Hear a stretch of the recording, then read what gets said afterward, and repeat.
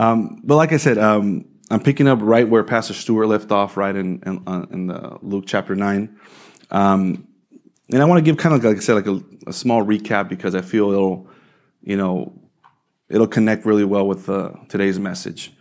And so last week, again, I'm not 100% sure how Pastor Stewart shared it with the congregation, but I took the little page and I went inside and I spoke to the youth group about the message that was being shared that day here, and it's that passage where Jesus is speaking to his disciples, to his followers, and he asks them a question, right? Who do the people say that I am? Who does the world say that Jesus is? And everyone gave an answer, right? Some say you're a prophet. Some say you're the Messiah. You're one of the old prophets that died. You were risen again.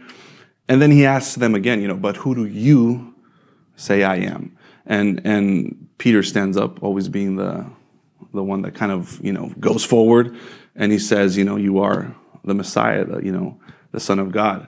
And like I said before, I read that passage in the past, and I've taken notes, and I'm like, I would like to share on that one day. And again, I just kind of want to talk a little bit about that before going right into it. And it's important because I feel nowadays, like Maureen was sharing, there is still a vast array of opinions of who Jesus is.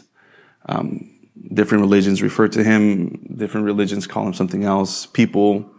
Some people deny his existence. Some people say he was just this cool teacher, some loving hippie that came by and was always hanging out. I've heard all sorts of descriptions of who Jesus was or is or never existed and that question still to this day I feel is very important to us as his followers. Who do we say he is? Who do we present to the world when we talk about Jesus? And more importantly is, who does Jesus say he is? What does he call himself? Who does he? And I feel like it's important because for us as believers, he is more than just a good man, more than just a prophet, more than just a great man that lived someday and then died and left a lot of good lessons. For us as his followers, we must be convinced that he is the Christ, the Son of God, that he's still moving in the same way he was moving then. He can still move now. He's still healing. He's still forgiving. He's still restoring. He's still mending relationships. He's still alive, and he's coming back soon. And I feel like that's a core belief that us as Christians should really embrace and move forward in. And so at the end of that interaction, he says, he gives some sort of, like an ominous prophecy, you could say, right? He ends with, and the Son of Man must suffer many things and be rejected by the elders and chief priests and scribes and be killed. And on the third day, be raised. And so he leaves his disciples with these nuggets of information, right? Towards his end of his ministry, he started kind of dropping hints. And I like that because I think it's a little funny because as that moment comes closer and draws closer, he begins to kind of, give that information. I'm going to be betrayed. I'm going to be, I'm going to die. And then he carries on with the conversation with something else. And if I was one of the disciples, I probably would have heard that and said, wait a minute, can we rewind that? What do you mean by that? There was occasions when, Peter would say, Lord, may that never happen, and Jesus rebukes him, so it must happen. And so he leaves him with that information, and then he kind of carries on. But on the second, and what we're going to talk about today, he kind of dives in a little bit deeper and makes us or gives us sort of a challenge. And so I'm going to read this passage. We have 3 points to go over, and then, like I said, I hope that the Holy Spirit can speak to us all in a certain way.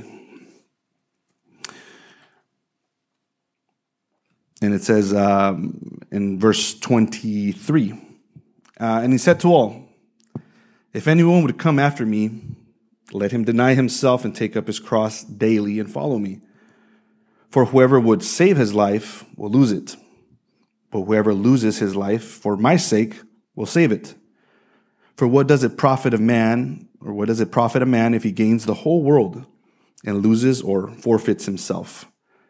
For whoever is ashamed of me and of my words, of him will the Son of Man be ashamed when he comes in his glory and the glory of the Father and of the holy angels.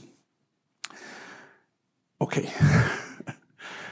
That's one of those verses that I read and it's like, it shows who Christ is fully, right? There's messages of hope and forgiveness and love and restoration, but then there's always these messages of, I would say, challenge, of putting it on us to say, are we willing to take this faith to the next level? And the first point I want to make, I wrote it down there, our daily challenge. Jesus was known for speaking often in parables, forms of illustration. There was a form to connect with the people, right? The parable stories would allow people to kind of envision the message he was trying to deliver. The prodigal son, the lost sheep, the farmer that went out to sow a seed, and, some fell by the wayside, some fell by the rocks. And so when people heard these stories, they were able to connect and kind of capture the message of what God was saying.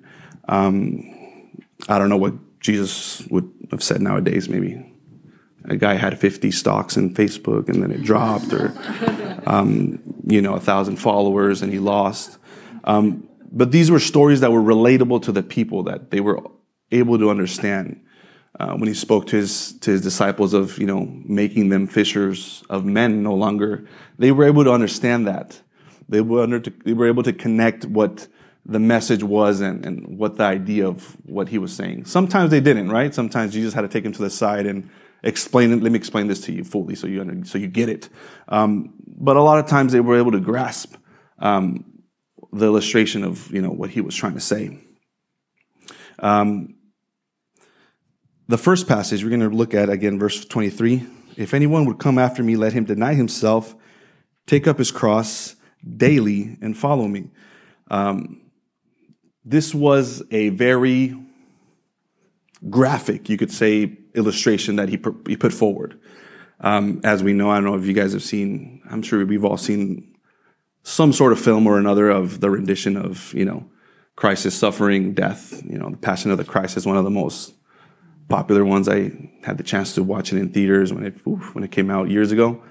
And it really changed my life. It impacted me, the way it was fully portrayed.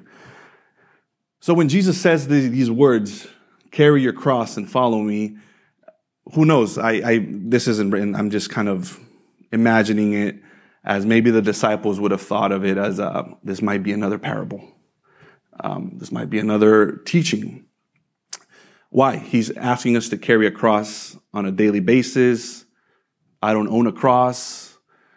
Do I have to build one? Do I have to make one? What does he mean? So, he's speaking to them in a way that they could also imagine it. As we all know, public executions were a thing back in the day. I don't doubt that at least one or two of his disciples, or maybe all of them, had witnessed a procession of that kind at one point in their life. The Roman Empire had taken over that entire land. So whenever they dished out any punishments, I'm, again, guessing because Jesus went through a public, execution, humiliation, I'm guessing they were able to envision that, right? They were able to imagine what it looked like to carry a cross, to imagine what a cross looked like. And they were able to connect the dots on, what he was trying to maybe portray. The daily challenge, right? Carrying our cross, like I said, it wasn't necessarily, later on we'll see that for some of the disciples it became a reality, a physical thing. But at the moment for us, I want to imagine he was speaking to them in a way that they could relate to it, and to us as well. So the first points, right? to deny self and to carry your cross. I was thinking the other day, I was like, what does it mean to deny oneself? And one of the things that popped up online was when you're on a diet, that's the first thing that popped up. And I've been trying I always say this every time I feel like I share, I'm like, I'm trying to lose weight. But that was like the first kind of sentence that popped up. To deny one's cravings, you must blah, blah, blah. If you want to deny, and I couldn't, imagine a better illustration. When we deny our cravings, when we deny our desires, we are putting our goals, like Omri said earlier, right? The ouchies, we go through situations, but we don't see what lies ahead. And so when we deny our temporary gratification, our desire, our struggle, and we aim towards what's ahead, it's what ultimately means to deny ourselves. In our Christian walk, it is difficult sometimes to deny oneself when it comes to being wronged. When Jesus calls us to forgive or calls us to forget or calls us to, repent, it is difficult to deny that ego. It is difficult to say, Lord, yes, I'm going to follow through with your instruction. But that's when the Holy Spirit comes in and guides us and shows us this is the way that has to be done. Ultimately, to say your way and not mine. Yes, we have desires and goals, but they should never be met at the expense of our relationship with Him. They should never be met at the expense of our morals or His truth. To ultimately deny oneself is to say those words that Jesus said at the Garden of Gethsemane, right? When He was crying out to His Father, He said, let this cup might pass from me. Jesus was fully aware of what He was going to go through with His sacrifice. That passage always impacts me because He cries out to the Father in pain and agony, and he asks, let this cup pass from me, but not my will, but yours be done. The ultimate denial of self is saying, Lord, here are my dreams, here are my goals, here are my desires. I don't want to do it my way. If I have to let go of a few things, show me. Because, oftentimes this new, I don't want to say new because it's been around for forever, but oftentimes the gospel is presented as sign up and these are all the perks that you get. You sign up and you get unlimited wishes and unlimited internet. You know how they do it. So it's like, I feel like sometimes the gospel is presented in a way of like you sign up, you accept Christ, and then it's all rainbows and roses, and you send in $100 every once in a while, and God grants you a wish, and your desires are met, everything is fulfilled. But the reality of it is that Christ never promised us that. He promised us that He has overcome the world, even though we might have afflictions in it, and He promises that He will be with us through it all. And so the main thing, again, when we think about our own lives, where can we say, Lord God, where am I not necessarily denying myself? What things am I still holding on to that I don't want to give up? At the end of the day, He does care for us. He does love us, and He does want to grant us the desires of our heart. The scriptures do say, seek first the kingdom, and everything else will be added onto it. But He wants to get us to a point where our dependency is on Him and not necessarily on our own way. I mean, I've tried it my way a couple times. Sometimes it works. Most of the time it doesn't. And I hit dead ends, or I hit the regret, or I hit the shame. And then I have to go back. And so sometimes it's a learning process. And it's not until we get out of the tunnel that we can look back in hindsight and say, Lord, you put me out of that. You helped me out. But sometimes if it can be avoided, why not avoid it, right? The second part of that challenge that He gives us, deny oneself, is the second part is carry your cross. Carrying the cross is something that maybe at the time was not very pleasing. As we know, the cross was reserved for political agitators, probably the worst of the worst. I had to do a little bit of research. I typed in Google, why do people get crucified? Why were people getting crucified? And it gives you a list of why or who were the people of the Roman Empire. And, even it was a practice from even before them, of the people that, were punished in this manner. And it gives you a list of things, right? So carrying the cross, maybe for them, was not a very appealing image, but it was still something that for us, again, reading the scriptures and just kind of meditating, what I saw in this is that to carry the cross is to carry the identity of Christ with you. Not necessarily the physical cross, obviously, but spiritually. Believe it or not, it is a burden we must carry as Christians.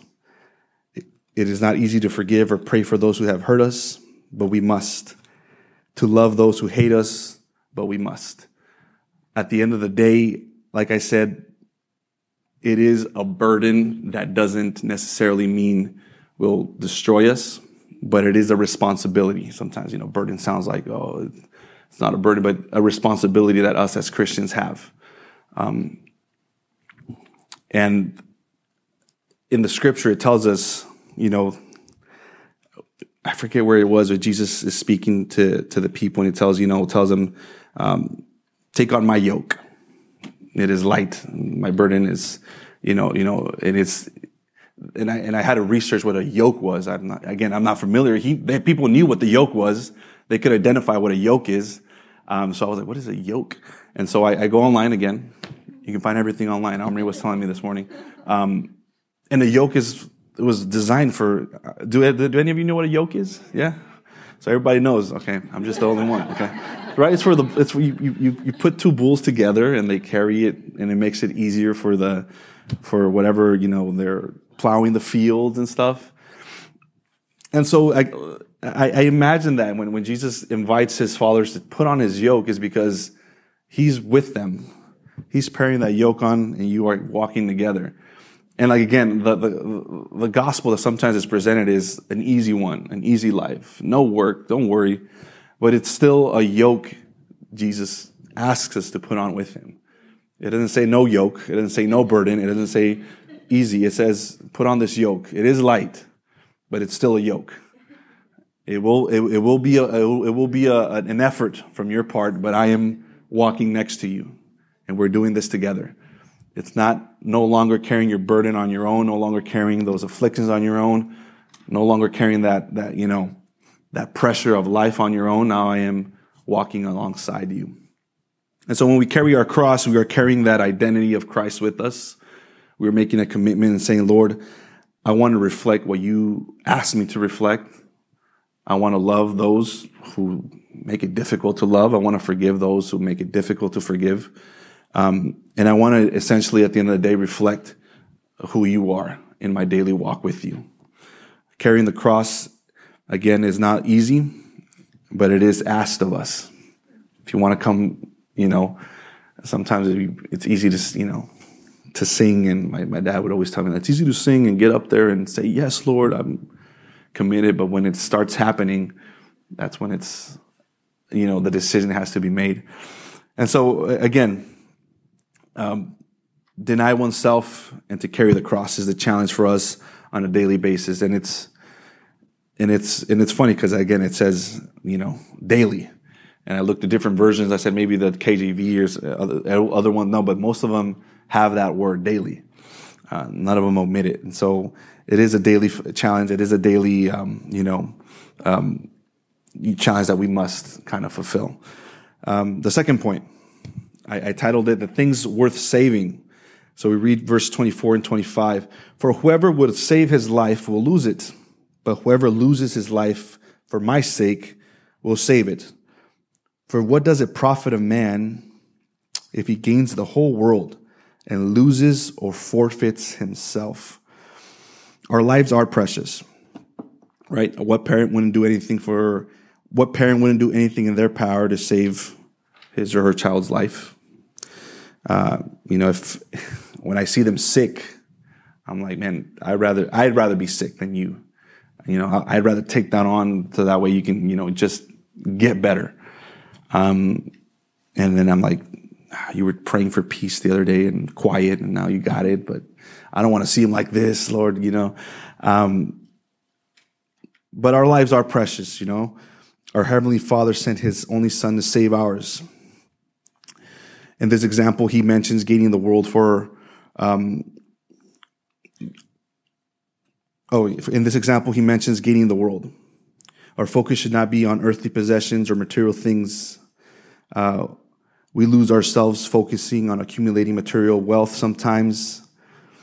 We think that physical things will save us, will elevate our status, will put us in happier places. This is how the world thinks. It keeps us thinking of keeping up with the Joneses, right? Or however they say it. Keeping up with the Kardashians nowadays. I guess that would be the parable of it. What we see is what we want to obtain for ourselves. What we see on TV, what we see our neighbor have. And the verse that kind of, again, stands out to me is, for what does it profit a man if he gains the whole world and loses or forfeits himself? Loses himself. Our identity is in Him. And it ultimately worth saving our lives more than saving up in this world.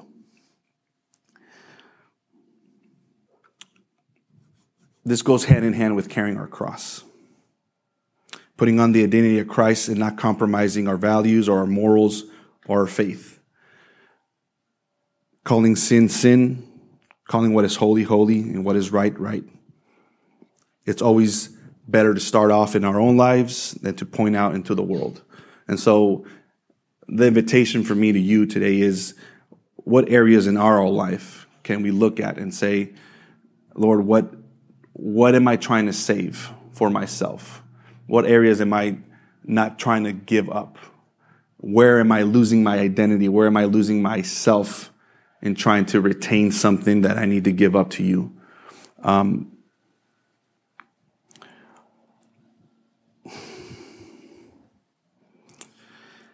ultimately, we never should dismiss the possibility of an ultimate sacrifice. I am reading, kind of everyone knows about what's happening around the world, right, with Israel and Palestine, and I read the news and you see the innocent lives lost in the crossfire, and I read often about our brothers and sisters in Christ in different regions of the world that include the Middle East.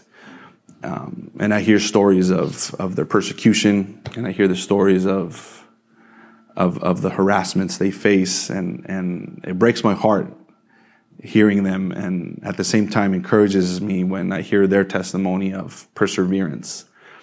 And when they are faced with real threat to their life, when they're faced with real persecution, when their doors are being kicked down and their churches are being burnt, and they are resilient, and they don't drop their cross, and they don't turn back, but they keep moving forward, and they keep professing their faith. That fills me with conviction and faith.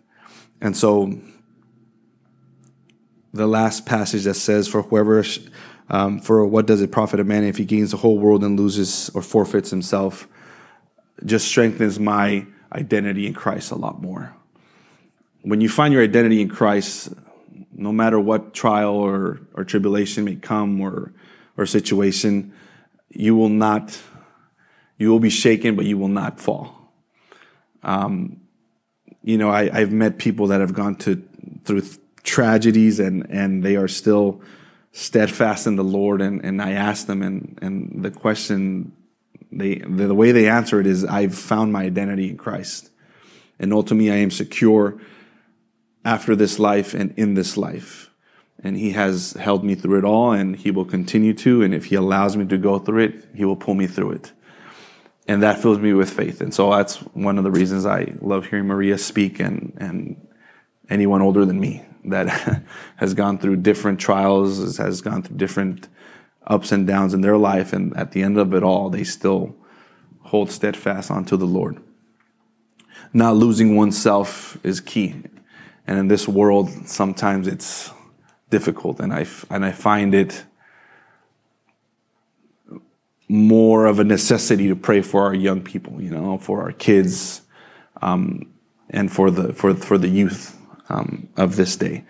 Identity, has become such a hot button issue. How do you identify? Who are you? Your pronouns and all these things, and just the madness that it's become, and it just shows the danger of not knowing who you are, not identifying yourself with a true identity. And so I commend you guys as well. I always say that when you find a local body to hang out with and to congregate with, it will strengthen you. When you congregate in person and you hear testimonies and someone offers to pray for you or just to have lunch with you, it strengthens your faith. And so I, encourage you guys, keep coming, keep gathering, keep praying for one another, keep, seeking each other, and our identity that is in Christ will be strengthened. The last part, trading our shame. Verse 26. For whoever is ashamed of me and of my words, of him will the Son of God or the Son of Man be ashamed when he comes in his glory and the glory of the Father and of the holy angels. This is kind of like one of those verses that, again, this is challenging. It's like a caution, right? The cross that Jesus carried was a symbol of guilt, shame, betrayal, suffering, death. Jesus took it upon himself. He took the punishment we deserved. And in doing so, he took our shame. Peter's denial of Christ always impacts me because this is a man who walked with him, who ate with him, who heard him, who saw him. But when the trial came, he denied him. Right, you guys know that story, right? Before the rooster crows, you will deny me 3 times. Shame stems from a place of fear. Peter feared being identified and being put in a place similar to Jesus. Perhaps he feared death. Jesus just got taken to the courts. It's not looking good for him. When people started pointing Peter out, hey man, you're the guy who followed Jesus. His automatic response was like, no, I don't even know the guy. His fear of being placed in that group, being placed in that situation with Jesus probably is what kept him from accepting. Similar in our lives, we've probably the fear of rejection, the fear of what are they going to say. Christians are being, we're cataloged as all kinds of phobes and homophobes and this phobe and they're not loving. And so sometimes the fear of being cataloged as something we might prevent us from sharing, might prevent us from admitting. The fear of being excluded. I know when I was in high school, it was so important to be accepted and to fit in and to find a group. And so the fear of being an outcast sometimes will make us deny, will make us, shrink down. He denied Christ. How many times have we done something similar with our actions? We fear rejection or consequences, so we have, because we want to fit in. Peter ultimately was forgiven by Christ. And he himself suffered a similar fate as Christ when he was apprehended years later, and he himself was crucified. But he rose in such a great power and conviction after this happened that, changed the world along with the other, disciples. In our life, there is still opportunity. We need to cry out and say, Lord, forgive me for being quiet when I should have spoken out. Forgive me when I should have acted a certain way and I didn't. Whatever it may be in our own life, right? We must repent and ask for the boldness the Holy Spirit provides. The cross, I was watching a video on my Instagram feed, and it was, I forgot if it was a Jesuit priest or a Baptist pastor, I forgot who it was, but they were speaking about the cross, the cross itself, and how it's become a fashion icon. People wear it without knowing the meaning to it. They tattoo it on their faces nowadays, face tattoo. People just take it on and as a fashion statement, as, oh, it's a unique design. It's something nice. It's something, cool to have. But the true meaning is lost when people don't know what it symbolizes. The greatest miracle happened on that cross. What was meant to be death now represents our ultimate hope. Paul writes, I never boast except in the cross of our Lord Jesus Christ. What the devil thought was a defeat is now our greatest victory. Do not be ashamed of him and the gospel. Romans 1:16 is one of my favorite verses. Romans 1, chapter 1, verse 16. I am not ashamed of the gospel, for it is the power of salvation. And so I want to kind of encourage you guys today to take that shame you guys have felt in the past. Sometimes even as Christians, again, we come to a place of shame or guilt when we don't behave like we're supposed to. And I want you to put that aside and say, Lord, moving forward, I want to be what you've called me to be. I want my identity to be found in you. And I want to take that daily challenge seriously. I want to take that daily challenge of picking up my cross, of denying myself and walking alongside you. And to understand that if we fall, if anything happens, that there is time. Just like Peter cried out and repented, we can also do that as well. And like I said, the gospel is not easy. But in those challenges, and I really appreciate when you guys share, like Omri said, where can we find the lesson in what's happening in our lives? Sometimes it's situations we put ourselves in. Sometimes it's situations that just happen in this broken world. Sometimes it's somebody else's actions that affect us. But what is the lesson that we can learn, Lord? What are you trying to teach me? And ultimately, if it's just that you are with me in this trial, then that's what it is.